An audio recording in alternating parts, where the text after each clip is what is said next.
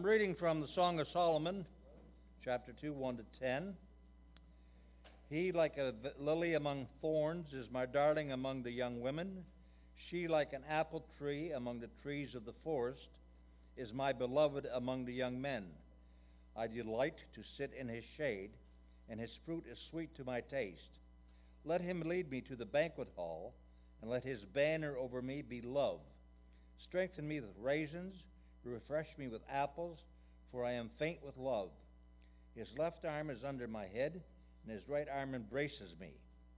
Daughters of Jerusalem, I charge you, by the gazelles and by the does of the field, do not arouse or awaken love until it so desires. Listen, my beloved. Excuse me. Look, here he comes, leaping across the mountains, bounding over the hills. My beloved is like a gazelle of a young stag. Look, there he stands behind our wall, gazing through the windows, peering through the lattice. My beloved spoke and said to me, Arise, my darling, my beautiful one, come with me. So far the reading. The book Song of Solomon, or the Song of Songs. That's the way it is in the Hebrew. The Song of Songs. This is a book on my shelf. This is just on the Song of Solomon. It's 800 pages. And for a long time, this was the definitive work. And this is no longer the definitive work. Now there are ones that are even bigger than this on the Song of Solomon. But interesting. You know the book is different from the very first line of the book. Let him kiss me with the kisses of his mouth. That's how it starts. And so you know this is different biblical material than your normal Bible book. In the past, interpreters tended to take this as a allegory of God's love for us, or Jesus' love for us. And so as they would read through the book, it's just talking about how close and how much God loves you. I don't think that's the best way to take it. I think the best way to take it is as an example of a loving relationship and how they express that love to each other and how they feel about each other. And I think that's the best way to take the book. And as you go through the book, chapters 1 through 3 are kind of like courtship, getting to know each other. At the end of chapter 3, you have a wedding procession. Chapter 4, you have a wedding. You have the consummation of the wedding. And then you have the first problems after the honeymoon and how those are resolved. And as you go through the book, you'll see that. One of the problems with the book is that it's written in poetry. Poetry is difficult to handle at the best of times. Even English poetry is hard, much less poetry that is 3,000 years old, written in a different language, in a different culture. You really have to slow down and think about it. Anyways, that's what we're going to do today. I think you'll enjoy it. Lynn, there is a PowerPoint for this. Slide number 1. A lover's job is to prize your lover above all others. If you go to the next slide. Prize your lover above all others. Notice verse 1, chapter 2. I am a rose of Sharon, a lily of the valleys. This is the beloved or the woman speaking. If you have a modern translation, they usually put the individual who is speaking it, as you do in your bulletin. The beloved, I'm a rose of Sharon, a lily of the valley. And the lover says, like a lily among thorns is my darling among the maidens. And she's saying, I am a rose of the field, and I'm a lily of the valley. And I think she means, you know something? I am beautiful, but I'm just common. I'm a common beauty. She feels good about herself, but she goes, it's not that special.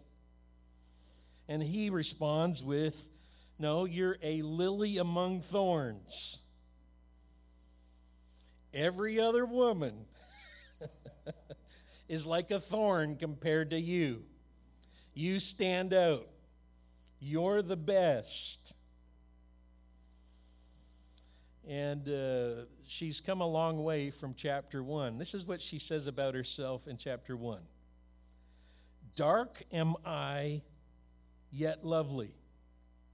Daughters of Jerusalem, dark like the tents of Kedar, like the tent curtains of Solomon, do not stare at me because I am dark, because I am darkened by the sun. My mother's sons were angry with me, made me take care of the vineyards, and my own vineyard I had to neglect. And so she says, I don't look that good because look at my skin. It's too dark because I've had to work outside all of the time, and my hands aren't that nice because they've got calluses on them. And so don't look at me. I'm not that lovely. But as she spends time with him, she gets to the place where, you know something, I'm a rose of Sharon and a lily of the valley. She starts to believe what he's telling her, that she is beautiful and that she's attractive. And he keeps reinforcing that. You're a lily among the thorns. You're the best. I see you and I see someone who's beautiful, more beautiful than anybody else. I like what I see. Dark from the sun. I remember my grandfather was a farmer. And back in the day, he used to have the horses and with the plow. And eventually, he was one of the first people in Kent County to get a tractor. And you would be out on a tractor all day long. But there were no cabs over tractors in those days. No air conditioning like Mac has in his tractor. They had to work back then, Mac. Anyways, my grandfather, the back of his neck and his arms, you would think he was a black man. If you just saw his neck and his arms, it was just black. And we lived in Tennessee at the time. And I remember looking at him going, man, I see a lot of people that look just like that in Tennessee. And then he would take his shirt off, and it would be lily white. And it's not a good look. And it's just a straight line, black and then white. And that's kind of like what she's saying. She's saying, you know something, I'm not that attractive. I've had to work outside all the time, and I haven't been able to take care of myself and make myself beautiful. And he is saying, you are beautiful. You're the best. And she's starting to believe it. So point number 1 is prize your lover above all others and say it. And I love, of course, the way he says it. Or notice this. It's your job as a lover to build your lover's self-esteem. That's your job. Your partner should feel better about themselves because they're in a relationship with you. They should feel good about themselves. That's part of your job to do that.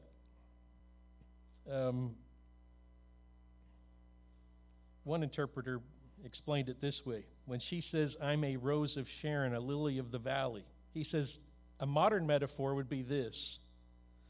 I'm like a dandelion in the outfield. And there's a kind of beauty to that. But there's a kind of yuckiness to it, too. A dandelion in the outfield. And his response is, no, you're a lily among thorns. And then the third thing I've got up there is speak of the closeness of your relationship. Notice, like a lily among thorns is my darling among the maidens. My darling. Kind of like one of those beautiful little names that you would have. And one way to translate that, I like translating it as, you're my girlfriend. My girlfriend among the maidens, my close one that I love. My darling among the maidens. Point number 2. Go to the next slide. Enjoy time together. Notice verse 3. Like an apple tree among the trees of the forest is my lover among the young men. I delight to sit in his shade and his fruit is sweet to my taste. Again, now she's saying the same kind of things that he said. She's now saying, like an apple tree among the trees of the forest. Here we are out on a walk, and we're going through the forest, pine tree, oak tree, dead ash tree, and then you come across an apple tree with apples on it, and you go, wow, that's kind of nice. Look at that beautiful tree. And she says that's the way he is, the apple tree among the trees of the forest. He sticks out. He's better than all the rest.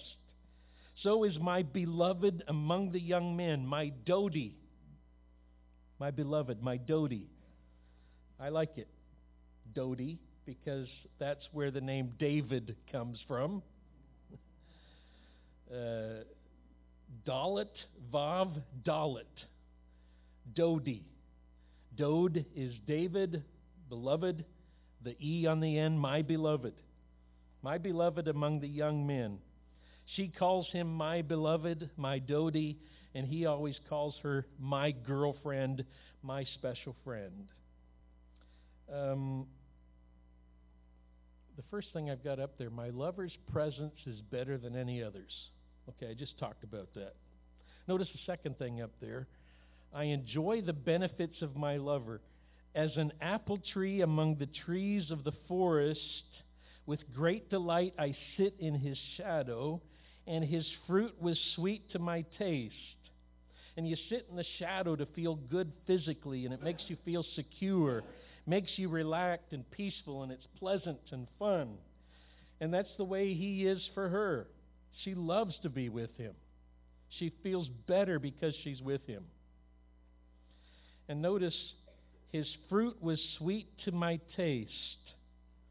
Some like to take that as sexual. I don't think it is. I think it's referring as the things that he produces, the deeds and the words. She loves it. She loves what he has to say. She loves what he does. She loves the way he acts. So the conversation, the plans for dates, the time together, the spiritual conversation, the way he carries himself, all of that is attractive to her, like fruit. And she eats it up. I wrote, isn't it wonderful to be with your lover and your spouse? You can just be yourself and you find rest there. You don't have to be guarded. You can just enjoy yourself. That's the way it should be. We should make it that way for our spouse. It's interesting. The man that wrote that book gave me 2 secular songs. The first song, In the Shade of the Old Apple Tree. How many of you know that song? I'd never heard it before.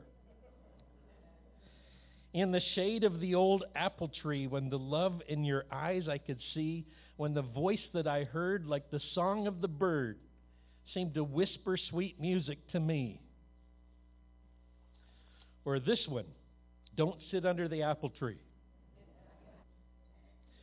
Now, I never knew what was going on under the apple tree. Like, what were you older people doing back in the day under the apple tree that they wrote these songs about them? I wrote my mother, I wrote my father, now I'm writing you too. I'm sure of mother, I'm sure of father, now I want to be sure of you. Don't sit under the apple tree with anyone else but me, anyone else but me, anyone else but me. No, no, no. What was going on under the apple tree? I was just thinking, one of these years I'm going to have to take Joanne apple picking.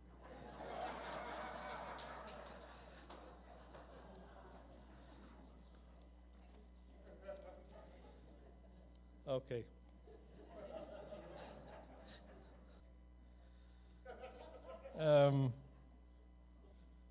Let's see, that was verse 3. Verse 4. Go to the next slide, please, Lynn. Oh, no, go back a slide. Oh, go back to that publicized one.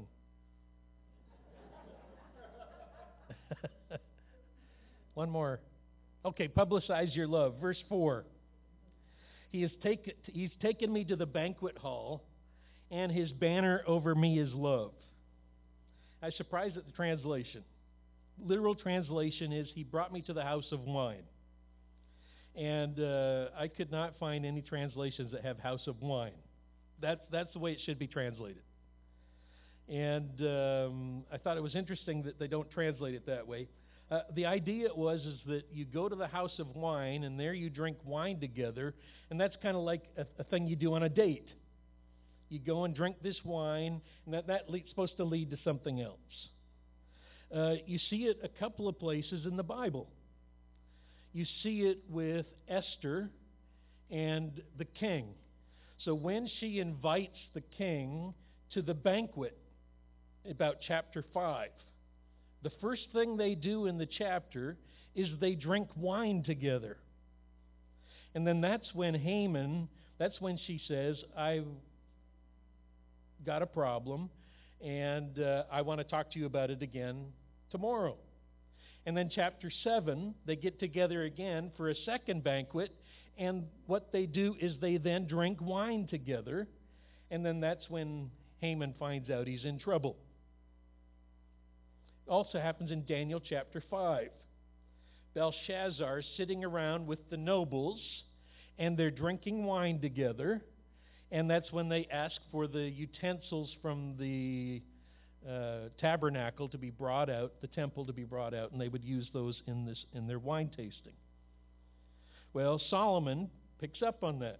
He brought me to the house of wine, drinking some wine, and she said, his banner over me is love. The banner, this is the woman I love. This is my loved one. So now everyone sees this is his girl. Publicize your love. Others should know. This is the one for me. I was listening to someone at Wheaton College, and there were some young men in the dorm together, and this one man decided he was finally going to ask another girl out for a date, going to ask a girl out for a date. And so they said, okay, we want to film it. He said, okay. He said, I think this is the one for me. This is the girl. So they hid in the bushes, filming it, while he went up to ask her out for this first date. And you could hear them in the background. And in the background they're saying, we're filming this for you, his kids, so you can see how it all started. They showed the video at their wedding. Now that's publicizing your love. But that might be getting the cart a little too far before the horse, right? He hasn't even been out on a date yet. Let others know, this is the girl for me. She's the one that I love. If you go back a slide, this is old material, and if you don't know this, if you've heard it before, you can tune out for 5 minutes. If you've never heard this, this is very important. Gary Chapman wrote a book. This is actually out of our church library. The 5 Love Languages. And these are the 5 ways that you express love to your spouse or to someone else. And everyone responds usually to 1 or 2 of them. One of them is your heartfelt love language. And you could be doing 3 of these for your spouse, but if they're not the one he or she appreciates, their feeling is he doesn't really love me. For example, let me just tell you what they are, first of all. Words of affirmation. Okay, let me put it this way. You do all of these when you're dating. You show up on a date, and you say to your date, what's the first thing you say? You look good today. You look really good. I like what you're doing with your hair. Or you might say, I've been waiting all day to see you. This is the highlight of my day. Okay, words of affirmation. Quality time. It's just me and you, right? That's what a date is. We're spending this time with each other, and we're prioritizing each other over everything else. And receiving gifts, of course, you're going to buy her some nice earrings and a gold bracelet, and you're going to pay for the meal, and you're going to gifts and acts of service. You're going to open her car door. You're going to help her, and you're going to do whatever you can to serve her. And finally, physical touch. You're going to hold hands, right? You do all 5 of those when you're dating. When you get married,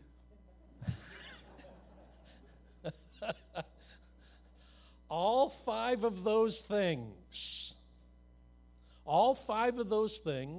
that said to your partner, I love you, all 5 of them are dropping off the map.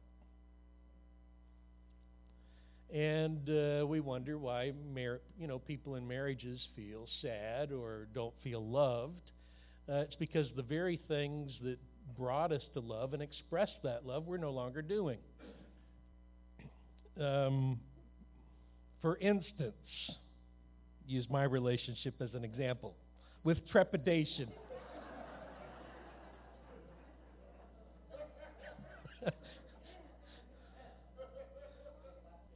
Let's say I went to the flower shop and I bought some nice flowers and brought them home to Joanne. Okay, that's number 3, receiving gifts. And I brought the flowers into the house. She would go, how much did that cost?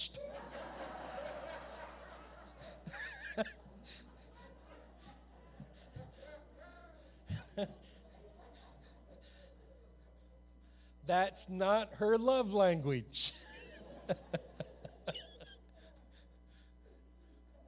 But if it is your wife's love language, and you're just picking up daisies on the side of the road and bringing them home, she's feeling like she's not loved. And if you're not buying her jewelry on the anniversary, she's feeling like she's not loved. And if I do it, I'm in the doghouse. Okay? Because your spouse, one of these is their language, and you should know what that one is. You should still be doing all of them, but that one is important. Anyways, if you want to know more about that, read the book. When I say physical touch, we're not talking about sex there. We're talking about things like holding hands and kissing and sitting next to each other with your arms. Just ongoing touching says, I love you. Okay.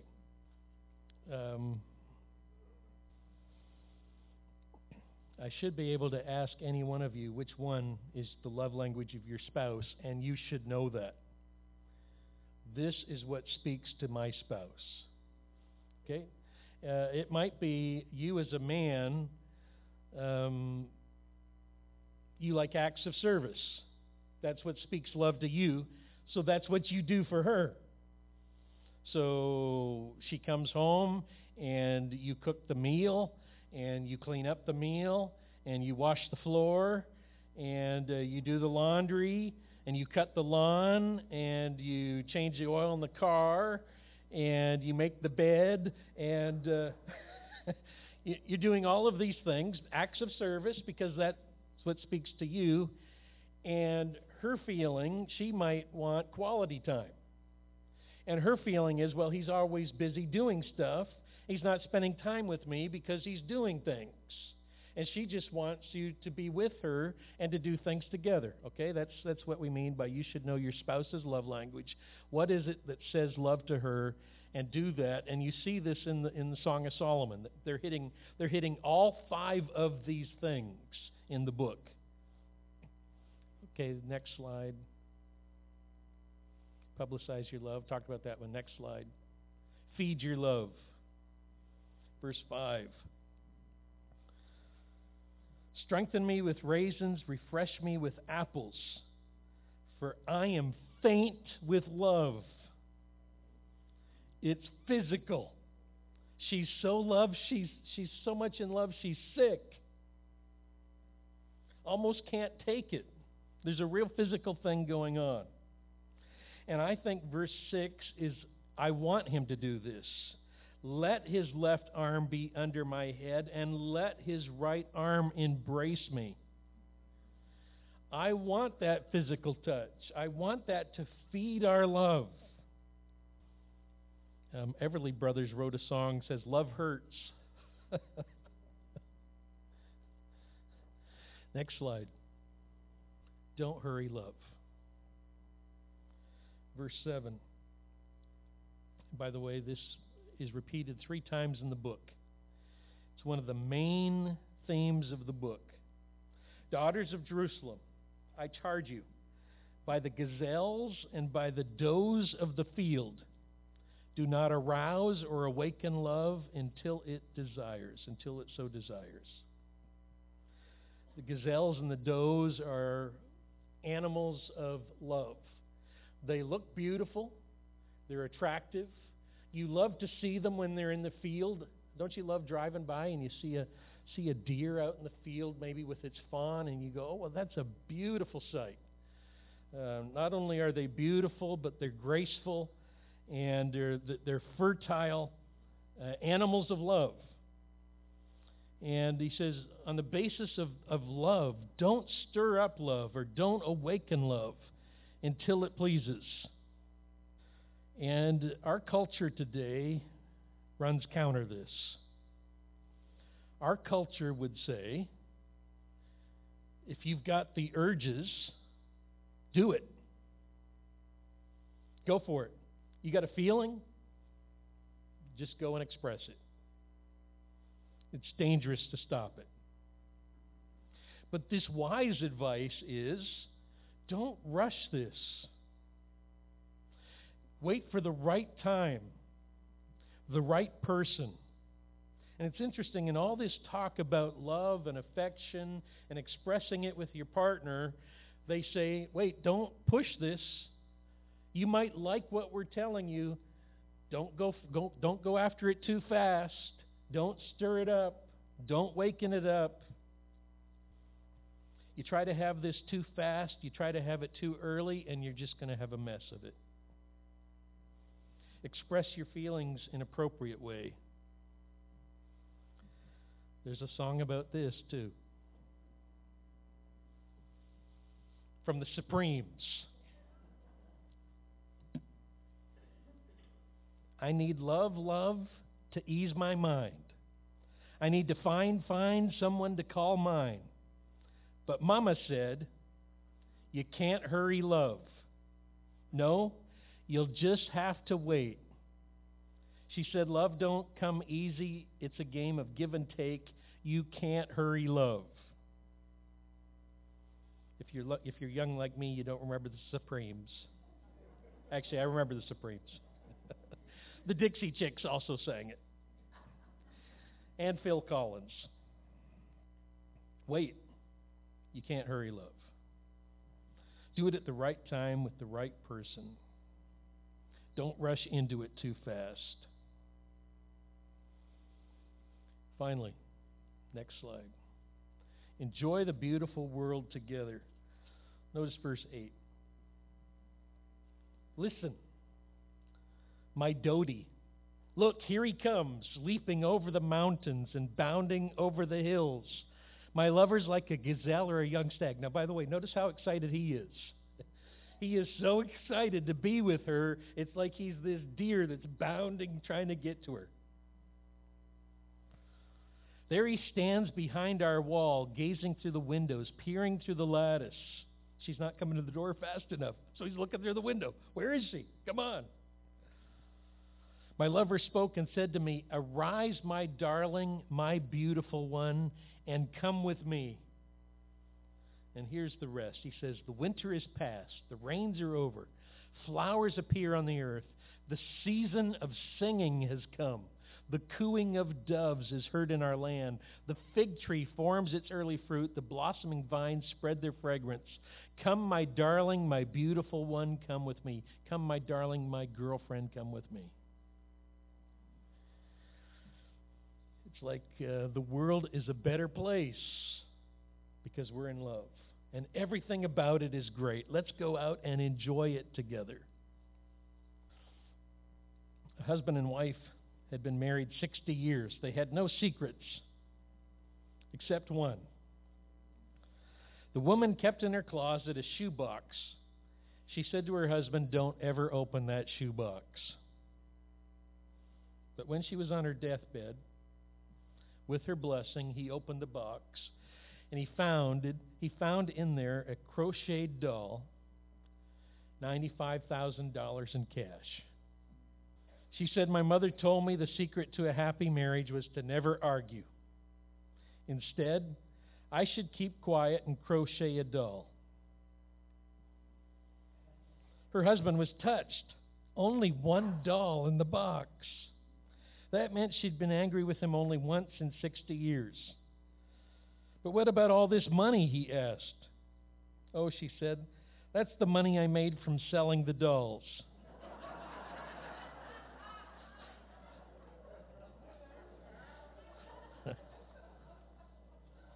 Well, we're going to end on the joke.